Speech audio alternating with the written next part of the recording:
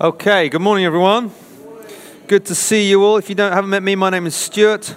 I'm the leader of the church here. Very warm welcome. If you have a Bible, could you go to the book of Exodus? In the beginning of your Bible, chapter 20. We'll be going to read there in just a moment. If you're joining us here today for the first time, let me kind of just remind you sort of where we've come from in this series. We're on the final part of our series entitled Free to Live, which we've been looking at the Ten Commandments. We finish it today. Next week, we head into the Christmas season. I think it's a month tomorrow till Christmas Day, 25th tomorrow. And we'll be starting from next Sunday looking at our Christmas Carol series, which will roll us down to Christmas time. But what we do today is we're going to round out what we've been looking at, the Ten Commandments. 10 Commandments, 300 words or so in our English translations. It had a massive impact on society, particularly in the West. Civil law and how society has been built, but those commands have come from the mouth of God himself to his people, and they've been used throughout the centuries to train God's people in how they should live. And we've looked over the past few weeks over the purpose of this law and then applied each law to our own personal lives. And the law had a purpose. These things that God gave us, it was to show us how to live. It was also to restrain bad behavior, restrain sinful behavior, because if you know there's a law that's preventing you doing something and you know there's a punishment attached to it, then you are less likely to break it. We don't drive fast around here because there are speed limits and speed cameras and you could get points on your license. So the law holds us back. But the biggest purpose of the law was to show us our need of a savior. Because when we look at the law, particularly in the form of the Ten Commandments, we suddenly realize that we cannot keep it. We cannot match up to these standards, which make us realize that we need someone outside to help us. And as we've looked at the Ten Commandments, we've always finished with going back to Jesus, who is the one who sums up the law perfectly. He kept it completely, he fulfilled it, and through him we too can hold the law. But the law was given to God's people.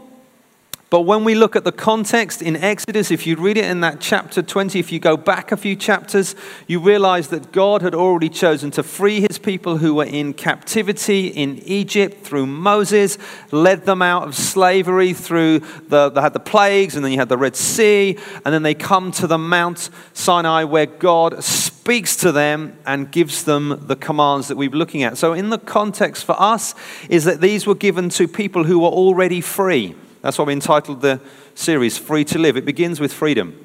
We don't keep the Ten Commandments. We don't look at them as a way of earning God's favor or his goodness or his pleasure. We already have that because we are his free people. He has already chosen to redeem us, buy us out of slavery. For the context, it was the Israelites in slavery in Egypt under Pharaoh. For us, now we were slaves to sin, the Bible says, but we have been redeemed from that as we've chosen to repent, put our faith and trust in Jesus. And so we are now free to live. And the commandments give us an indication of what that looks like. They point us in that direction. This is how we should be living as God's free people. Now, the series so far, we've looked at the previous 9 commandments, and they're broken up into 2 sort of sections, 2 tables of the law. The first table of the law are what we would call vertical commandments. They're about our relationship with God. They talk about having no other gods and loving him, about worshiping him the right way, honoring his name and keeping his day. And so they're all vertically focused towards God. The second table of law, which are the final 6 commandments, are very much about how we relate to one another. It begins at home with our parents, who we are to honor, and therefore all authority over us we honor. And then you get that we're to preserve life, to seek sexual purity, to honor God with our possessions. And last week we looked at about speaking truth.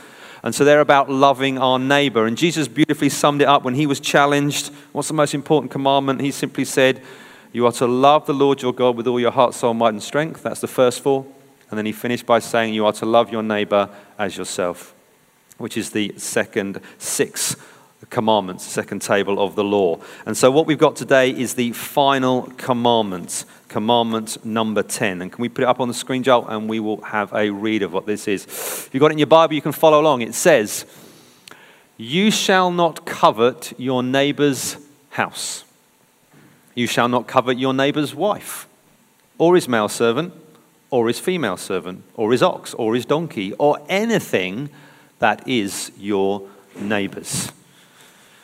Okay, the final command. This might be the last in the list, but it is most definitely not the least. And there is a sting in the tail of these commands. It is an unusual command in that it is an internal rather than an external command. If you look at the previous commands, they have an external dynamic first. So take the one about murder. You are not to murder. There's the external dynamic. But as we looked at it, we found there was an internal one when Jesus talked about us just being angry and hating our neighbor was as bad. And so there was the external and the internal. This one doesn't even bother with the external. It goes straight to our hearts. It goes straight and pinpoints the problem with all of us, is that we are all guilty. We all have sinful tendencies, and this is a matter of the heart. You cannot hide from this commandment. Some of the other ones, if you have a surface reading, you can hide from them. I've never killed anyone. I haven't committed adultery. I'm okay. This command will not let you do that. It will go straight and deal with your heart because it deals with what's on the inside. It deals with what we want to do, not what we actually do. It's about inward obedience. It's about the desires of our heart. It's about where we find our satisfaction. And I think it's interesting that this one comes last because this one is really, I think, addressed to good, upright people, like the people we find in church. It's not addressed directly to wicked rogues out there doing bad things, breaking the law, committing those crimes. It's the people who think they are all right and they've got things sorted and we're not outwardly doing any bad things. It's the final command that convinces us that we are completely and totally, inherently sinful, right in our hearts. Someone, as I was talking to about as we're doing this series, they come up to me and they talked about this commandment because they knew it was coming. And they described it as the middle class commandment because it deals with people who look great on the outside, yet inside we are always deeply flawed and always wanting a bit more. A little bit of better house, a little bit better car. And I was kind of arrested by that and it stuck with me. It convinces us all, no matter your background, no matter your situation, we are all in need of a Savior. And it questions where we find our satisfaction. Where do we find our longing? Where do we find our desires? The theologian John Piper wrote, God is most glorified in us when we are most satisfied in Him, which points us to where we're going today. So I'm going to look at what, the why, and the how of this commandment. Number one, the what. We are told not to covet. That's the essence of the commandment. So what does that mean? Covet means to crave after something that belongs to someone else, wanting something that someone else has. Others have described it as this: we often want the wrong thing in the wrong way at the wrong time for the wrong reason. Someone else said this: coveting is what causes that little twinge of disappointment whenever someone else gets what we want. You're kind of like, oh, yeah, this is searching stuff. Now, let's be clear, having desires is not bad. In fact, having desires can be good and right and expected of us. We read in the Bible, Sarah and Hannah, two ladies, one in Genesis, one in 1 Samuel, wanted children. And we know children are a blessing from God, and that was the desire of the heart. And they weren't rebuked or corrected, and actually God fulfilled those desires. They had children. There was nothing wrong with that. Jesus, we know himself, got hungry and thirsty at various points, it says in the Gospel. So he had desires for physical sustenance, food and water. Nothing wrong with that. The Song of Songs talks about sexual intimacy between a husband and a wife, and that is to be pursued. So there's nothing wrong with wanting your spouse in that way. Proverbs tells us that we are to work hard and we are to plan our future and give time and energy and diligence to that. So there's nothing wrong with wanting to have a job, earn money, have a home, to provide. Those desires are good.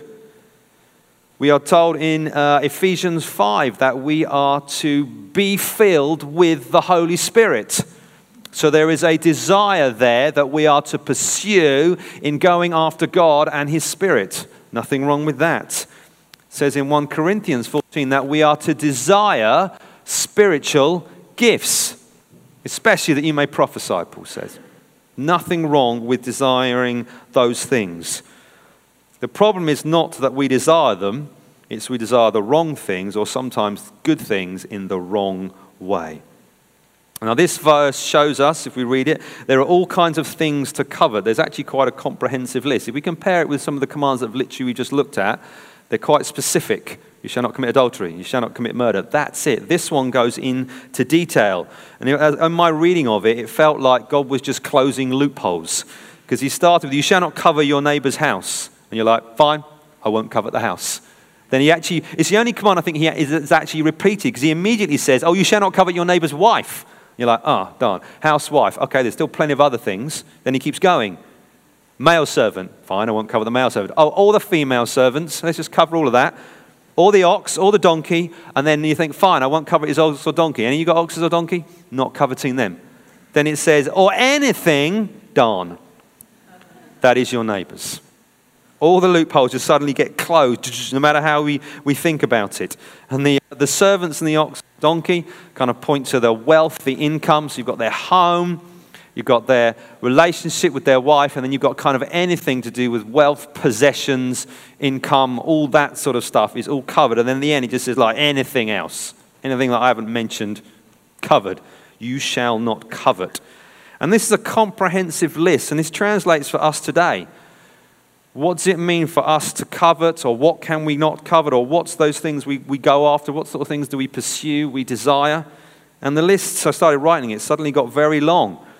We can desire homes and houses. We can desire other people's. We look at their home, their house, and say, their house is bigger than mine, better than mine, in a nice location. It's been newly remodeled, decorated. It's got the nicest appliances or spaces. And we covet and we desire what does not belong to us. What about the car?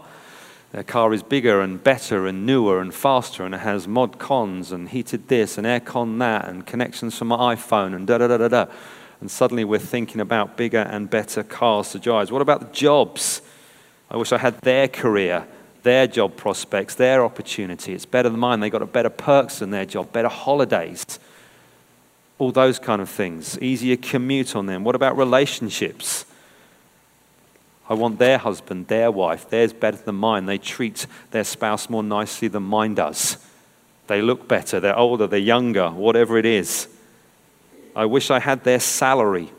I wish I had their income. I wish we earned that much more. They earn more than us. They've got more money than we have. What about family, extended family? They've got much nicer extended family than mine. My family's messed up with all sorts of stuff going on. I like the look of their family. I'd rather have their family than mine. What about opportunities? They got a great job promotion. They've got career advancement. They're going up the ladder faster than I am. They've got some sort of favor at work or whatever it is. More opportunities to travel and go places. I don't have those. I want what they've got. That family, they want a lovely holiday to some exotic location, and I see the great photos on social media. We had to go and stay with the in-laws. Now, that was my holiday. I want that. I want what they've got over there.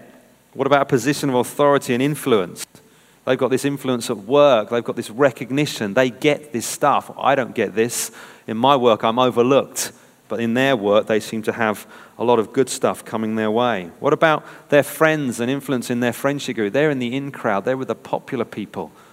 I'm not. I'm on the outside. I want what they've got. I want to be like them. I want it to be in their group. And that's kind of how life can work. But actually, this also infects us in the church. We're not immune in any way, shape, or form. I wish I had their position of influence. I wish I had their authority. I wish I could do what they're doing. I wish God was blessing me the way that he's blessing them. God seems to have answered their prayers about that. He hasn't answered my prayers about this. And I want what they've got. I want to be gifted like that person, be able to sing like that person, play like that person, speak like that person, have that person's influence over others. I want that for myself. And there's nothing wrong with noticing what others has. In fact, it's actually impossible to avoid. We all see it. We can't avoid that. But when we don't stop and give thanks to God for God's blessing on others, we stop giving thanks to God for what he's done in our own lives. And so we end up wanting what they've got and not being satisfied with what we have. And the Bible sees this as an incredibly serious sin. Coveting at the end, you might kind of feel like it's not as bad as murder, it's not as bad as breaking your covenant, committing adultery, or anything like that.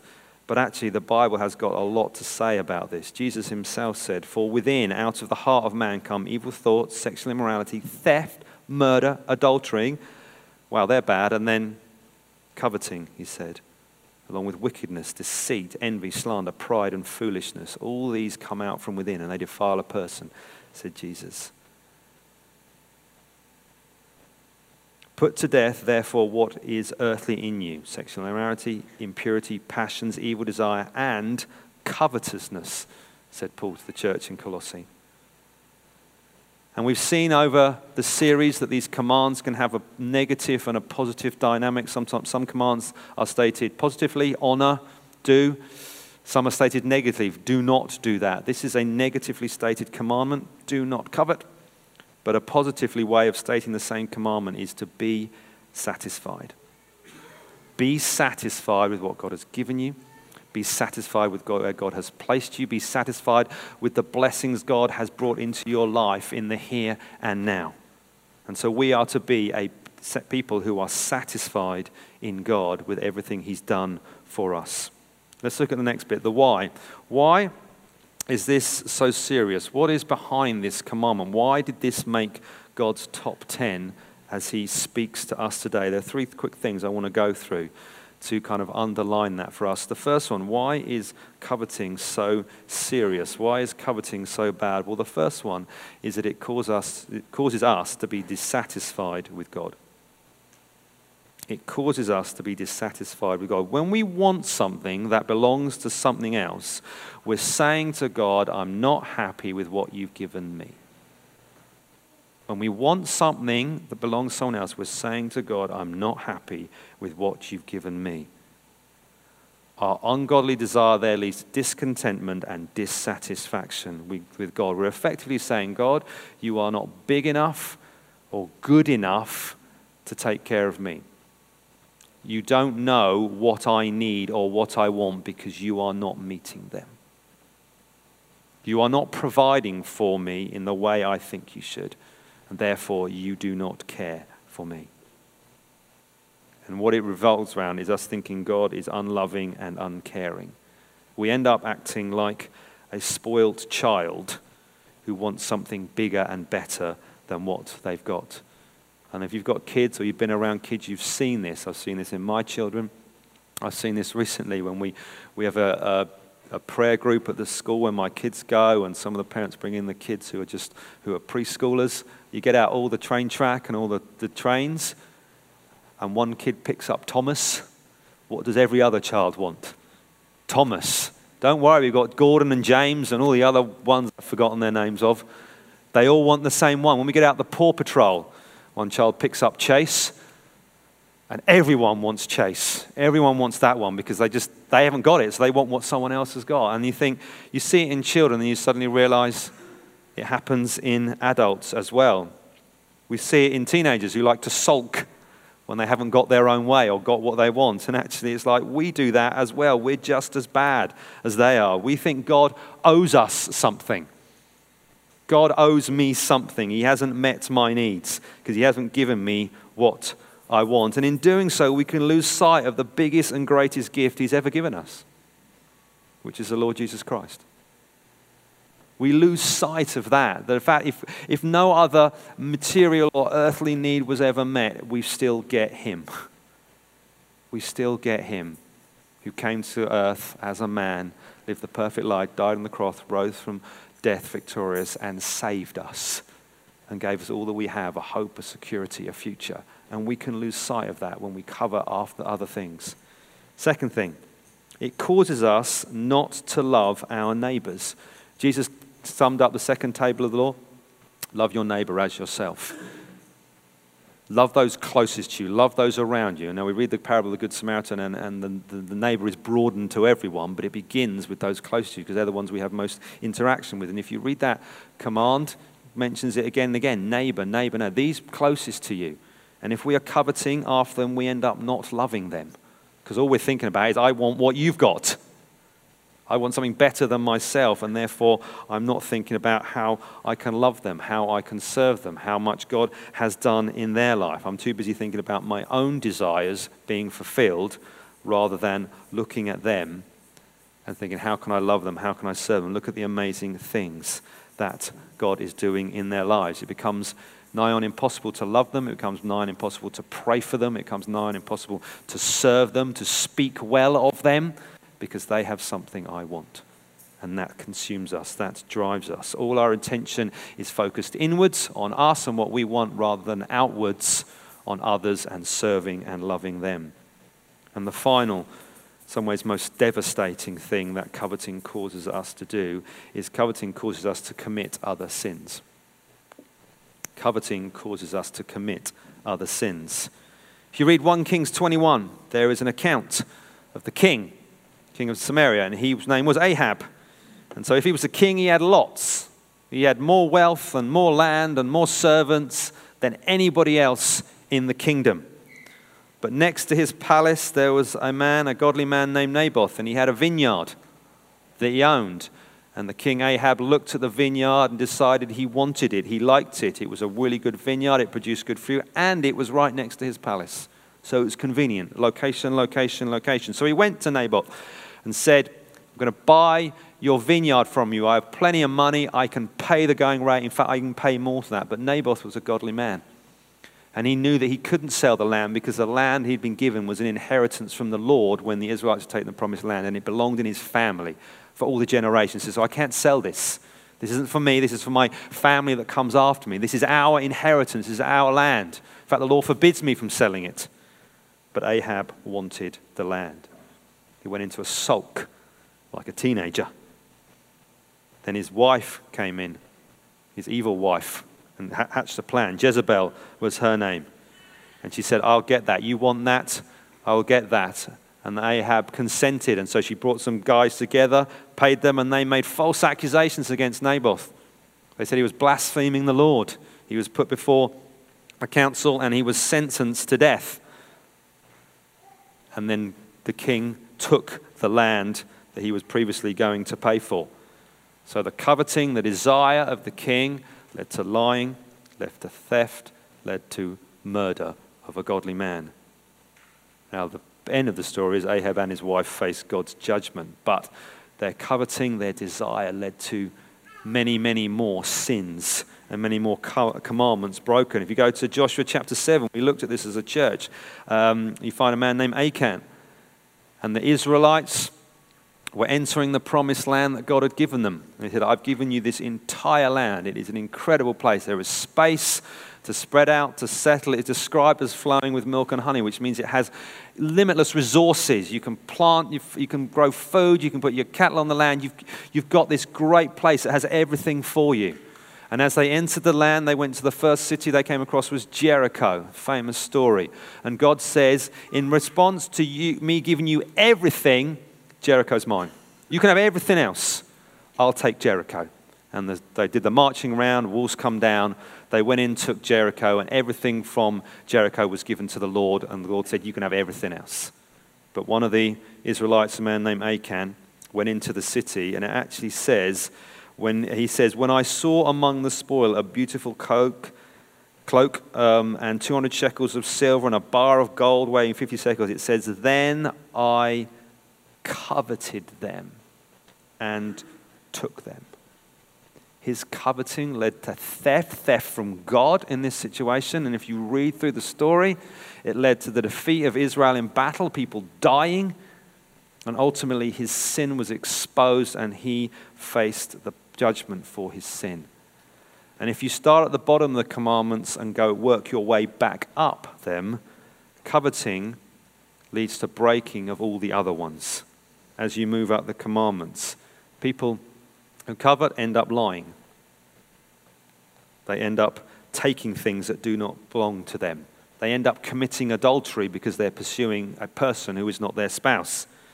They end up taking lives, as we've seen in the stories here. and not honoring authority above them. And then obviously beyond that, they end up dishonoring God and all his commands as well.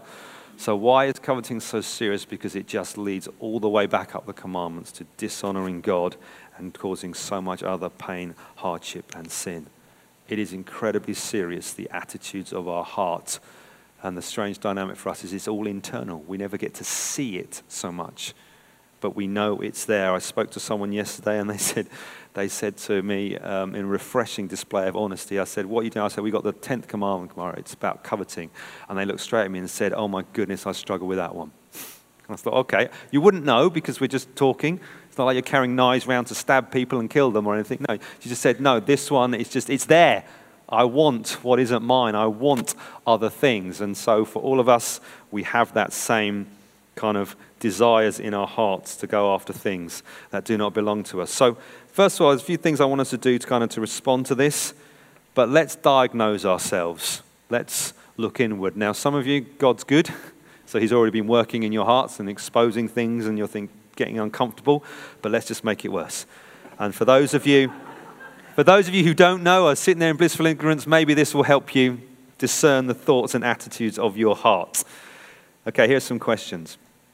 Ask yourself this, honestly. Have you ever hurt someone to get more? Have you ever stepped over someone, stepped on someone to get more? At work, for the job promotion, to get the sale, to get with the in crowd? Have you ever hurt someone, spoken ill about them, manipulated situations, omitted truth? So I won't say that makes them look good, just so I can kind of get ahead and make more and be in a better situation because you desired the end goal. Second question, are you preoccupied with making and accumulating more? Where do your thoughts go, kind of when they have that moment when you're not completely concentrating on what you're doing, when they can get to wander for a second, like during a really riveting sermon? Where do they go? What are you thinking about? What are you desiring after? What is consuming your thoughts? Is it to accumulate and to get more? Is it going to think about what the better job, the more money, the better car, the better house, this, or is it going after something that is not yours? Next one. Are you willing to be generous with what God has given you? Because this is kind of a counter question. If you are not willing to be generous, it's because you're wanting to hoard things for yourself. If you are willing to be generous, then that's a recognition of understanding, going back to, I can't remember which commandment it was, 8, about knowing that everything belongs to God anyway. And we are be generous with the possessions. Are you willing to be generous with your time, with others? Have you been willing to be generous with the skills God has given you? Have you been willing to be generous with the resources God has given you? Do you give financially to the local church you're a part of? That's one way of working it out. These are questions to ask yourself. Are you willing to do that? Here's one. Here's the one. Those were bad enough. Here's another one. Are you able to rejoice with the blessings and the success of others? Especially when it's something you want.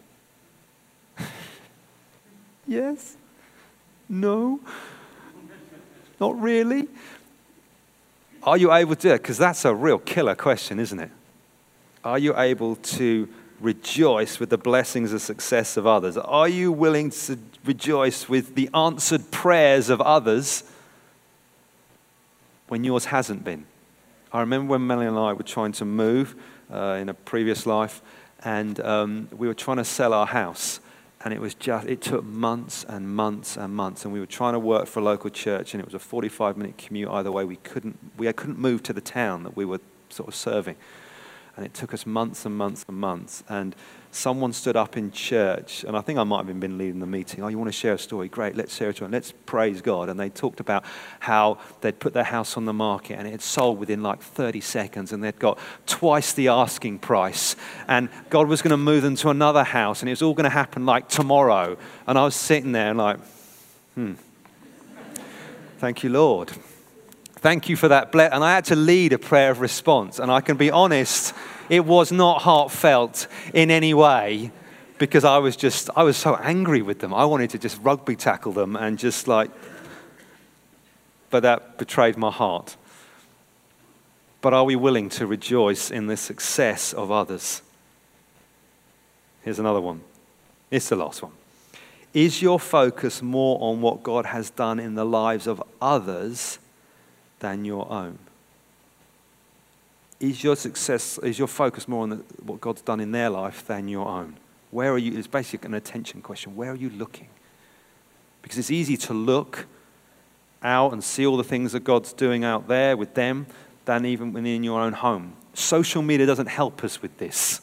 There are lots of positive things about social media, but there are also lots of negative things we're aware of, because sometimes what's displayed on social media is the most idyllic lives in our friends. And we spend so much time thinking, man, their lives are amazing, which isn't the truth. But that's what we can tend to think. Okay, now let's find, there's three things here to respond to that. Pick yourself up off the floor. Number one, be repentant. Be repentant. Recognize the attitudes and desires of your heart. Recognize the attitudes and desires of your heart and name them before God in humility. He knows them anyway. It's not like it's a surprise for him. And when doing so, be specific. Say, God, I covet this. I see that over there. I see that person. I see that. And this is my heart. Name it before him. Be as specific and honest as you can.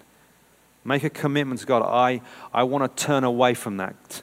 That's what repentance means, just to turn away. I'm desiring this. I'm going to go this way. I'm going to turn my heart away. Receive God's forgiveness. Put your faith in trust in what Jesus did on the cross when he died in your place for your sin, rose victorious from death. Trust him. If you're not a believer here, you need this for your whole life, not just for what we're talking about this morning. If you don't know Jesus for yourself, you need to turn away from living your own life your way and put your faith and trust in him completely. You need to recognize he was who he said he was. God the Son came to earth as a man, lived a perfect life, died in a place on the cross so that you might have life and freedom. I ask you this morning, encourage you, beg you, turn to him, put your faith and trust in him. And so as people of God, I'll give you a bit of time in a moment to get right with him, but be repentant before God. Second one, be grateful. Live a life that is grateful to God for all that he's done for you. If you know this is an area you're struggling or do something, write a list. Get a bit of paper out and just jot down all the things that you can be grateful to God about. And when you get going, if you really take time, you will find they are numerous. Particularly at where we live in our part of the world, in the Western kind of bubble that we live in, where everything is relatively stable, relatively good. I know we've got a general election coming and we'll all throw our hands up again, but we have an election and we can vote democratically, and it will be honest in the sense of our votes will be counted. They won't might not necessarily be honest, but we can vote and express our opinion. We have so much to be thankful for in that stability. Even just having a church family, we can meet openly and praise God openly is something to be thankful for. Even in your own home, having food and a house and place to live. All these things we can be thankful for. Make it a daily habit. I have a journal that I try and write in every day. And I always put the day and I write thankful, and then try and name some stuff. Just to build this habit, because I know in my own heart I can be cynical, I can be self-centered, self-absorbed, and so I have to have mechanics to help me get through that. And so I try and daily thank God for things in my life that he has done, being tangible. With our boys, every night before we go to bed and we do the kind of bedtime routine, we kind of read a Bible story, we do prayers, and we always start prayers. What can we be thankful for today? What can we be grateful for God that he's done? And so we're trying to train them to have that heart of thankfulness and gratitude in all we have. And we make them be specific. One of them has this habit, thank you God for everything. And we're like, no. True, but not enough. Be specific. Go and pick something. So we do that. So let's be a grateful people for all that he's done. Last one. Be satisfied in Jesus. Be satisfied in Jesus. When he summed up the law, the first thing Jesus said, what's the most important thing? Love the Lord your God with all your heart, soul, mind, and strength. That's where it begins. And for us to be a people that combat covetousness and actually looking at the law as a whole, we put our focus and our heart first and foremost on him. In Christ we were chosen before the foundation of the world. God set his heart upon us before any of this ever existed. He chose us. He caused us to be born again into a living hope. We were dead in our sins. He made us alive in him. We have been forgiven, declared not guilty before God because Jesus has taken the punishment for our sin and we have his righteousness. We've been adopted into his family. We're no longer orphans. We have a Father in heaven who loves us and cares us and wants good for us. We have unique giftings and callings, and we're part of God's family, the church, that we can work this out amongst others like us. We have a future that is completely secure in him. The law, the purpose of the law was to show us we need a Savior. But God didn't just leave it like that. He then provided himself as the Savior to come. And so when we look at our life, we should always go to him first, above the things of this earth that we kind of need to kind of do life, food and water and shelter and warmth. We need to go to him first. And he has given us so much. And we are to live a life where we are satisfied in him first and foremost. That we get our meaning, our purpose, our understanding in him. And God has saved us. Just like his people he gave the law to, he led them out of slavery. And he says, now you're free. You can live like this, but I'm the one who saved you. He says in Exodus 19, you are my treasured possession. I love you. I'm for you. I have saved you out of slavery and the horrific situation you were in, where you couldn't help yourself. You were hopeless. But I saved you because I loved you. I've set my heart upon you. Not because you're special or better than anyone else, but because I love you, says the Lord. And so we are to go to him first and be satisfied in him most clearly. And that's how we walk free of covetousness. And actually that's how we walk free in following all the commandments and living our life honoring God. Go back to that purpose, that quote I read at the beginning from John Piper. It says, God is most glorified in us when we are most satisfied in him. And as a people, that's where we should put our focus, put our hope. Can the band come up? I'm going to pray, kind of round this out. And then we're going to spend some time worshiping Jesus. If you can, do you want to stand? And let's just do a little bit of business with our Lord. Then we're going to praise him.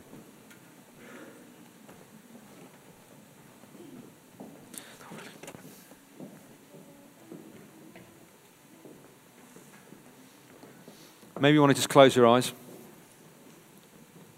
Open your hands.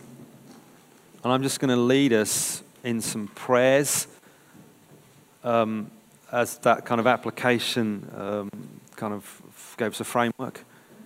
So the first thing I want us to do now is to be repentant. Be repentant people, to recognize the desires of our own hearts, which yes, they can be good, and yes, there are good desires to have and godly desires, and we love them. But we also realize we war with evil desires, where we covet things that don't belong to us. God hasn't given us. Maybe not yet, maybe not ever. But that's just where we tend to go. And I want us to take an opportunity now to turn from them. You know what they are, and I would encourage you to speak them out to God. You can do that softly, under your breath, that's fine. But name them before the Lord. Say, God, these are the things that I've coveted after. These are the things I've pursued. My heart and my mind have gone there rather than to you. So why don't you just do that now?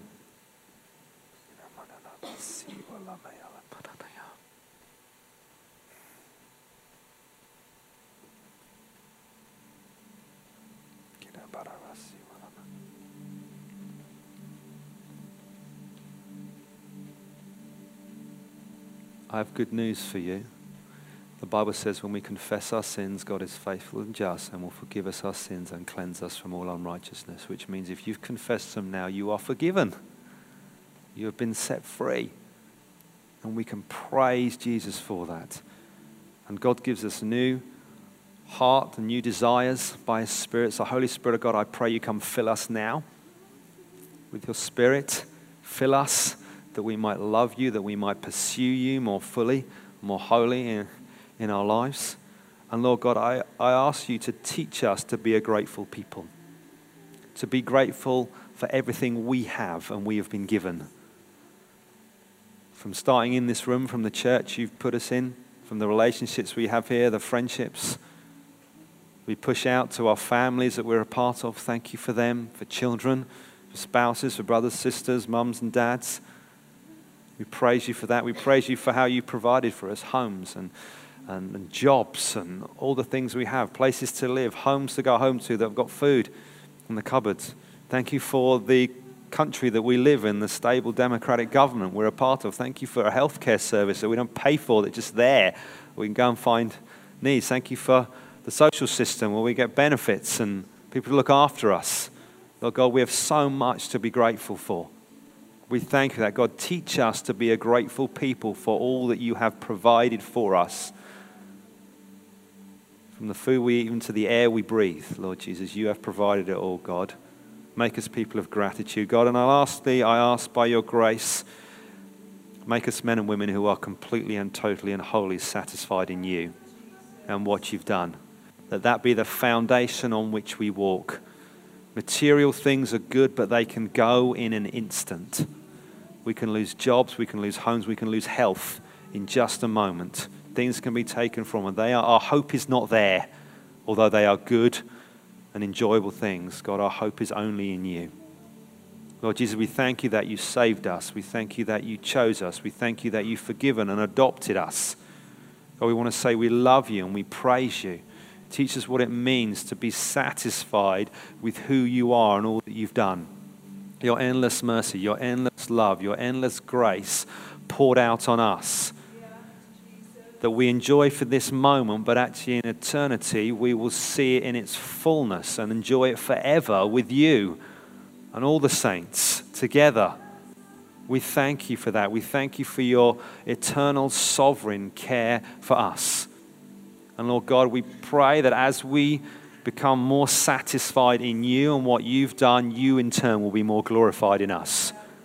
That we will shine your glory out to this world and to the people around, and they would know that you are good, that you are real, that you are alive. As we head into the last kind of few weeks of the year, when we focus on a baby in a manger, people would see that and recognize that is the one true living God, came to earth to save his people. Lord Jesus, we want to say we love you, we praise you. And God's people said,